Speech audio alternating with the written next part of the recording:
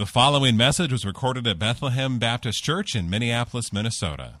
More information can be found online at bethlehem.church. Let me pray. Lord, I trust that you are able to do far more abundantly than all that we ask or think, according to your power at work within us. So, Lord, do this, we pray. In Jesus' name, amen. Good morning. My name is Rene Gonzalez, and it is a joy to be here this morning before the Word. Today we continue our journey through this great letter to the church in Colossae. For the last few Sundays, we have been learning about the new life in Christ. This new life is based in the reality that Christ is supreme, that Christ is all-sufficient. And this new life is also grounded in the reality that Christ in us is the hope of glory. Now, as you know, Paul spends the first two chapters of the letter presenting this great truth about Christ, about His redeeming work, and our position in Him. And then in chapter 3, Paul starts with the phrase, if then, or therefore. This marks a transition in the letter. He's saying, based on all that Christ is and all what Christ has done, you are now called to walk in this new life. Grammatically, he does this also by transitioning from verbs in the indicative tense to verbs in the imperative tense, starting in chapter 3. And let me take a moment this morning to remind you of some of these imperatives, some of the ways in which we need to live this life in Christ. As Christians, we must walk in Him. We must seek the things that are above. We must set our minds on things that are above. Put to death sexual immorality, impurity, passion, evil desire. We must put away anger and wrath and malice and slander and obscene talk from our mouth. We must not lie to one another. We must put on compassionate hearts, kindness, humility, meekness, and patience. We must bear with one another and forgive one another. We must put on love. We must let the peace of Christ rule our lives. We must be thankful. We must let the word of Christ dwell richly in us. We must teach and admonish one another. We must do all to the glory of God. Also, wives must submit to their husbands as is fitting in the Lord. Husbands must love their wives and do not be harsh. Children must obey their parents in everything. Fathers must not provoke their children. Slaves must obey their masters with sincerity. And masters must be just and fair. So I have a question for you. What kind of life is this? Is Paul being too demanding from Christians? Is this life just a great burden over us? I think no. I think this kind of life is a gift. I think this is the kind of life that Christ paid with His own blood for us to live. It's a life worth living. It's a life of joy for us, a life of joy for others, a life that gives glory to God, and a life that has eternal rewards. I am sure everyone here who has truly experienced the transforming grace of Christ wants to live this way. Amen? But if we're honest, this life is also a battle. And as we just heard this morning from Chad, Sometimes it is just a constant struggle with our old self. Even for some of you this morning, a great struggle right now. So I think in our passage today, I believe the Word is calling us, in light of these great realities, to two more things that must characterize this new life in Christ. The first one is devoting ourselves to prayer, and the second one is a commitment to gospel mission. I think these last two imperatives, at least in the body of the letter, are an exhortation to dependence on God, expressed in prayer. Dependence on God, expressed in prayer. And that's exactly how I feel after reading this list. And the second is a life full of purpose. And this is expressed in gospel mission. So I summarize the main point of this text in the following. The new life that we have in Christ, it's a call to devote ourselves to prayer and a call to commit to gospel mission. Let me say it again. The new life that we have in Christ is a call to devote ourselves to prayer and a call to commit to gospel mission. And these are also the 2 points of my sermon this morning. The first, the new life is devoted to prayer, and second, the new life is committed to gospel mission. Let's start with the first.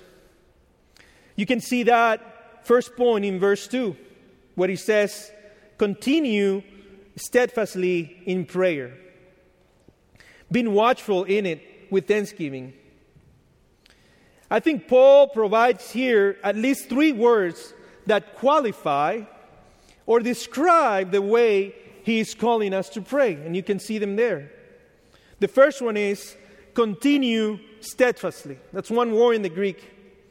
And that means to continue to do something with intense effort, with possible implication of difficulty. Another way to translate is to devote oneself to do something, to keep on, to persist, to persevere.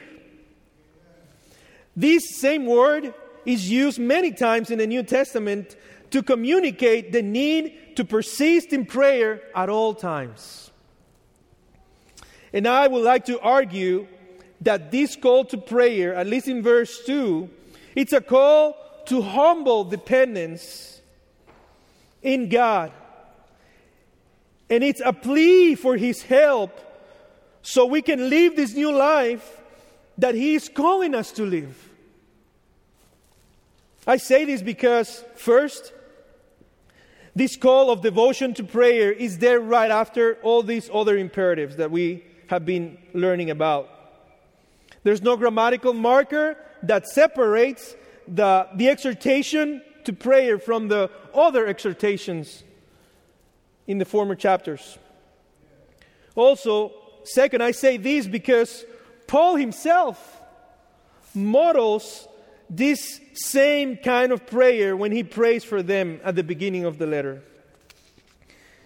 And if you remember in chapter 1 and verse 9, Paul said, "And so, from the day we heard, we have not ceased to pray for you, asking that you may be filled with the knowledge of His will in all spiritual wisdom and understanding, so as to walk in a manner worthy of the Lord, fully pleasing to Him, bearing fruit in every good work and increasing in the knowledge of God, being strengthened with all power according to His glorious might, for all endurance and patience and joy."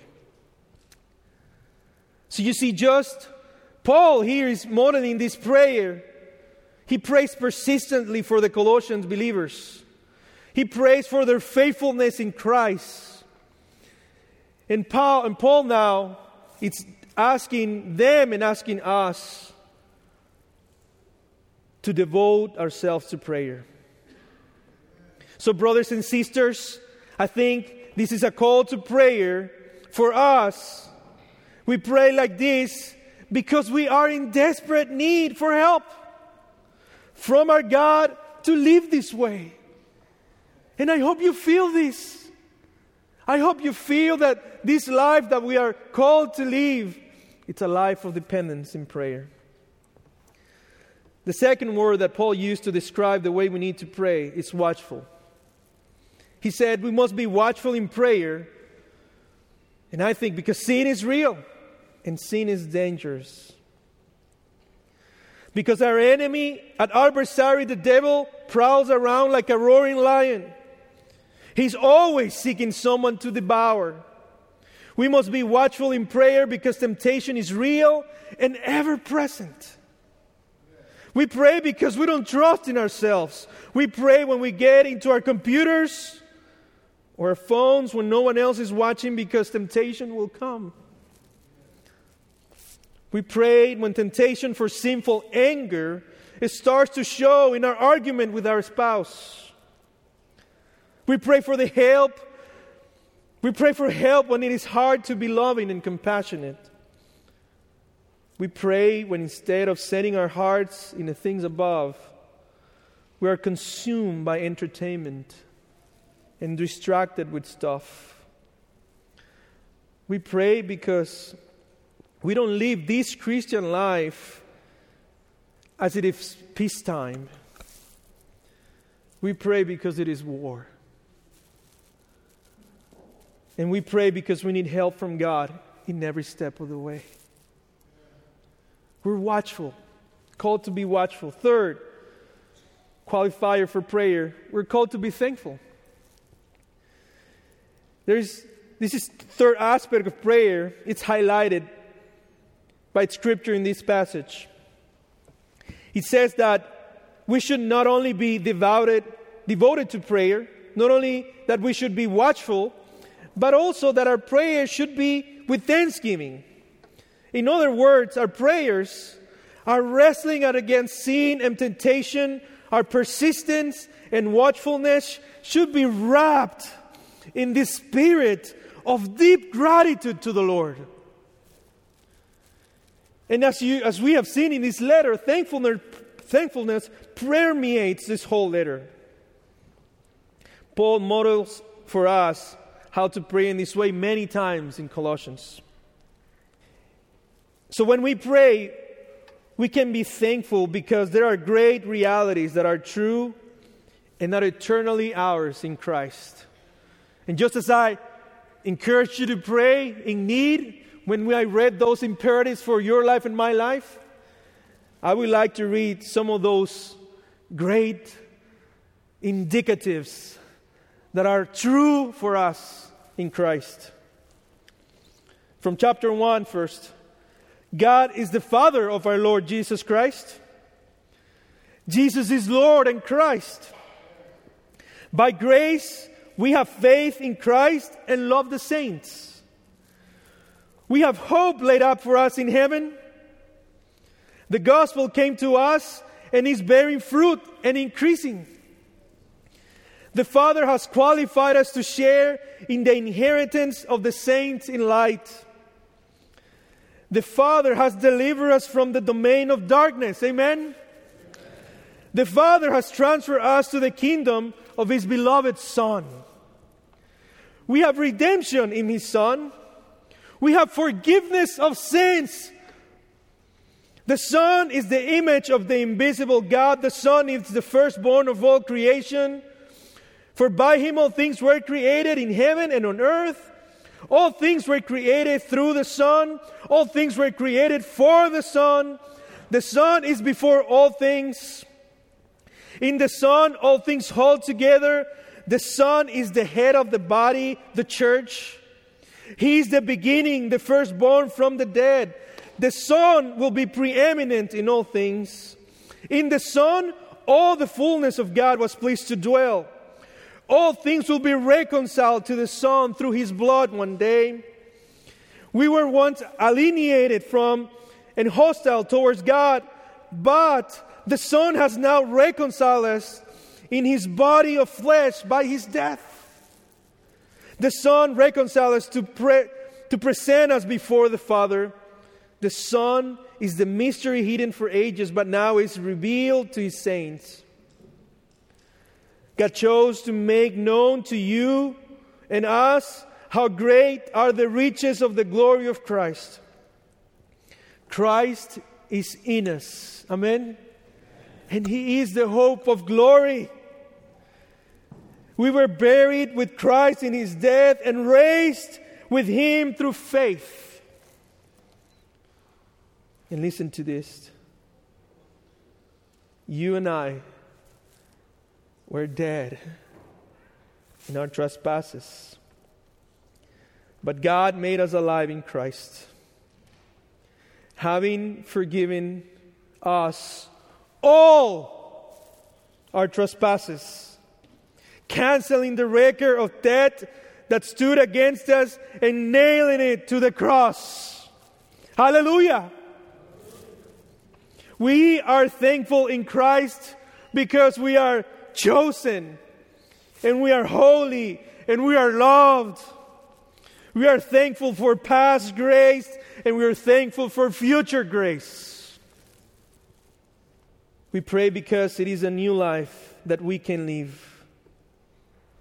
A life that has been made possible by Christ. We pray because we need the Lord as we walk in a manner worthy of Him. Amen. Now, Paul's prayer is not simply an act of presenting our personal wishes and desires to God, but also in this text is a way for believers to participate in the unfolding of God's redemptive plan in history. In the text that we're looking at today, we're also encouraged to participate in the mission of the gospel through our prayers. And this brings us to our second point. Paul finishes the body of the text of the letter by calling the Colossians to a life of gospel mission. And this, again, is expressed in three ways as I see it in the text. Not only a life of prayer, but second, a life of gospel mission expressed in three ways. The first one is prayer.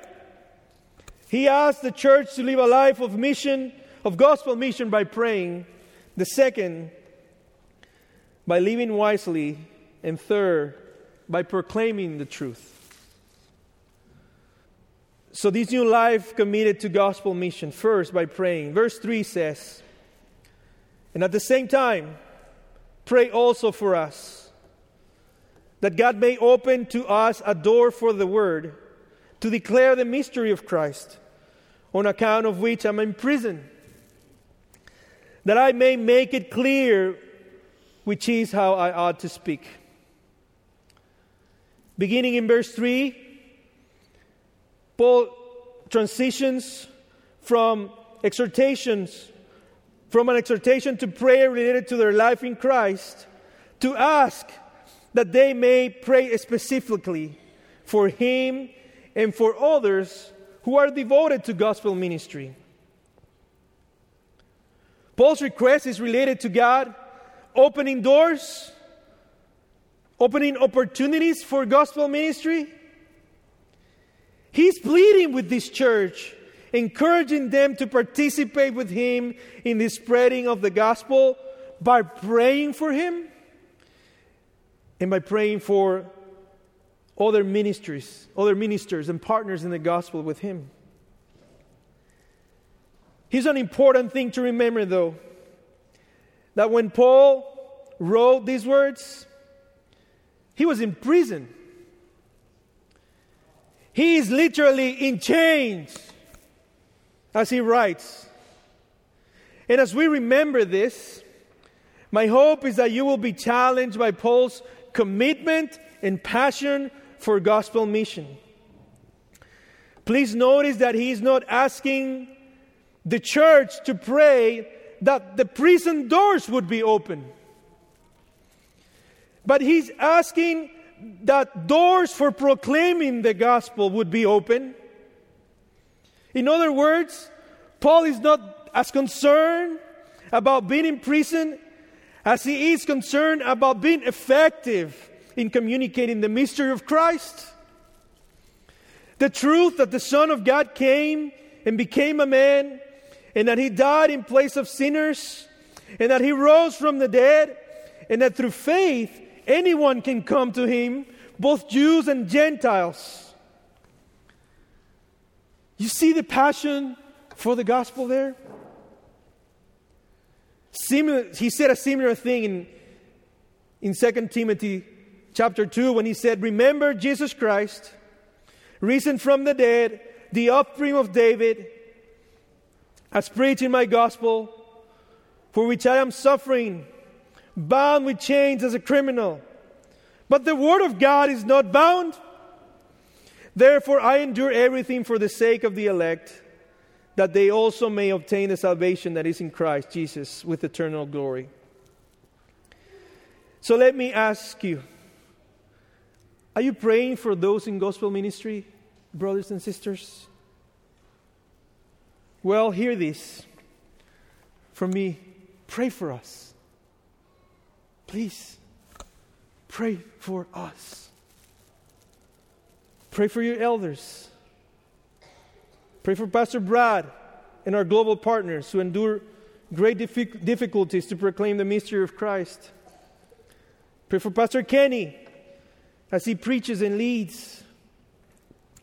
Pray for Pastor Bud and his team who minister our children. Pray for Andrew and the youth team. Pray for Pastor Jared and our small group leaders. Pray for the leaders of our moms ministry and our Bible study for women. Pray for Pastor Chuck. And pray for me as we plan services to proclaim Christ.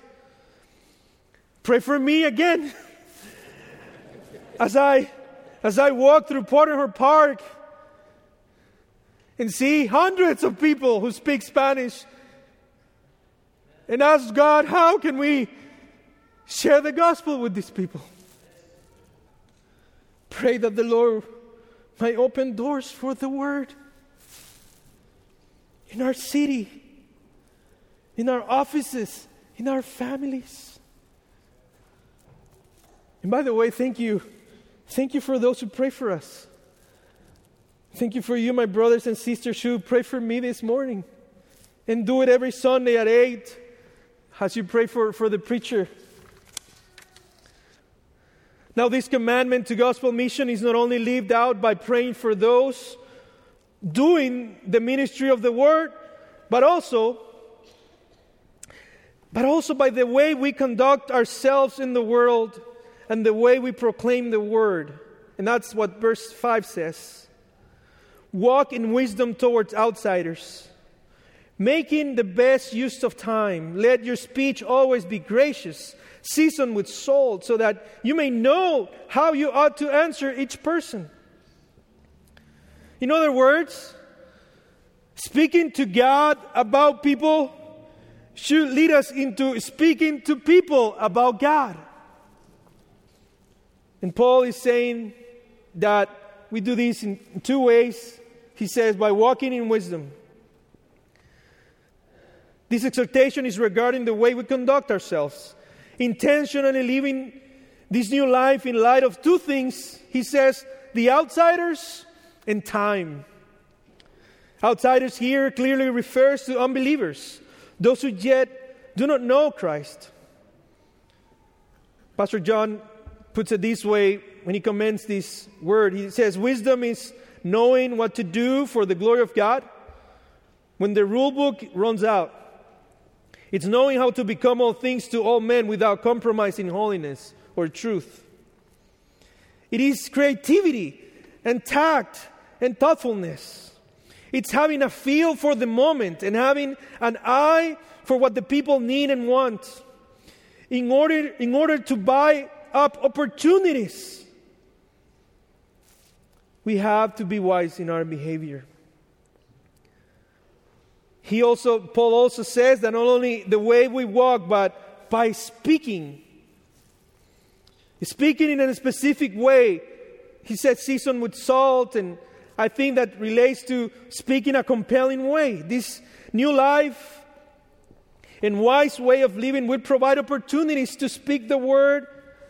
I pray for incredible opportunities to proclaim the mystery of Christ, to see the power of God for salvation in action.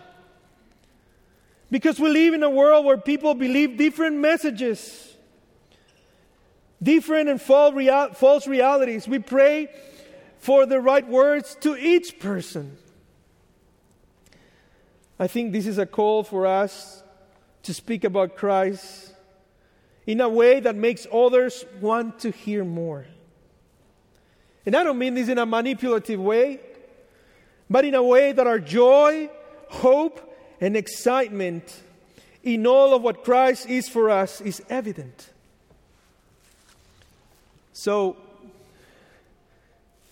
I want to close here because I want to give us time to pray together this morning. And I close saying this because our great need in living this new life, because our need is great, we pray. Amen? Because we have these great realities in Christ, we pray, giving thanks all the time. And because we have this great mission to be accomplished, that we know God is for us in this, we pray. So in our journey through Colossians, we have learned that Christ is supreme, that His redeeming work is sufficient, that because of this we are called to put on the new self, to walk in this new life that we have in Christ. And today we're being reminded that He is calling us to pray persistently, watchfully, and thankfully in humble dependence, and to engage with passion in gospel mission. The church in Colossae didn't know yet, but their prayers will result in open doors for the gospel in many ways. This letter is one of them. Bethlehem, we are called to do this life in joy. We're called to live this life of purpose, a life that matters, a life that's not wasted.